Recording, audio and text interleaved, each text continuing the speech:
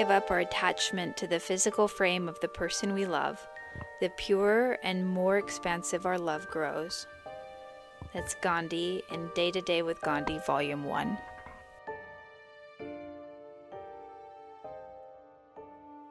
This is, again, very challenging, very rewarding, and it requires us to really be what the Buddha said, swimming upstream.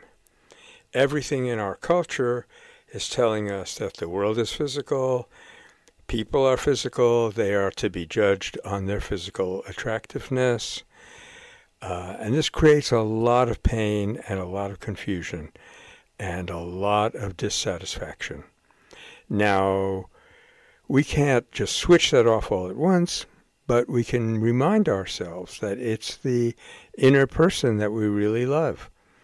And even that little reminder at specific times, at appropriate times, can change our mental attitude.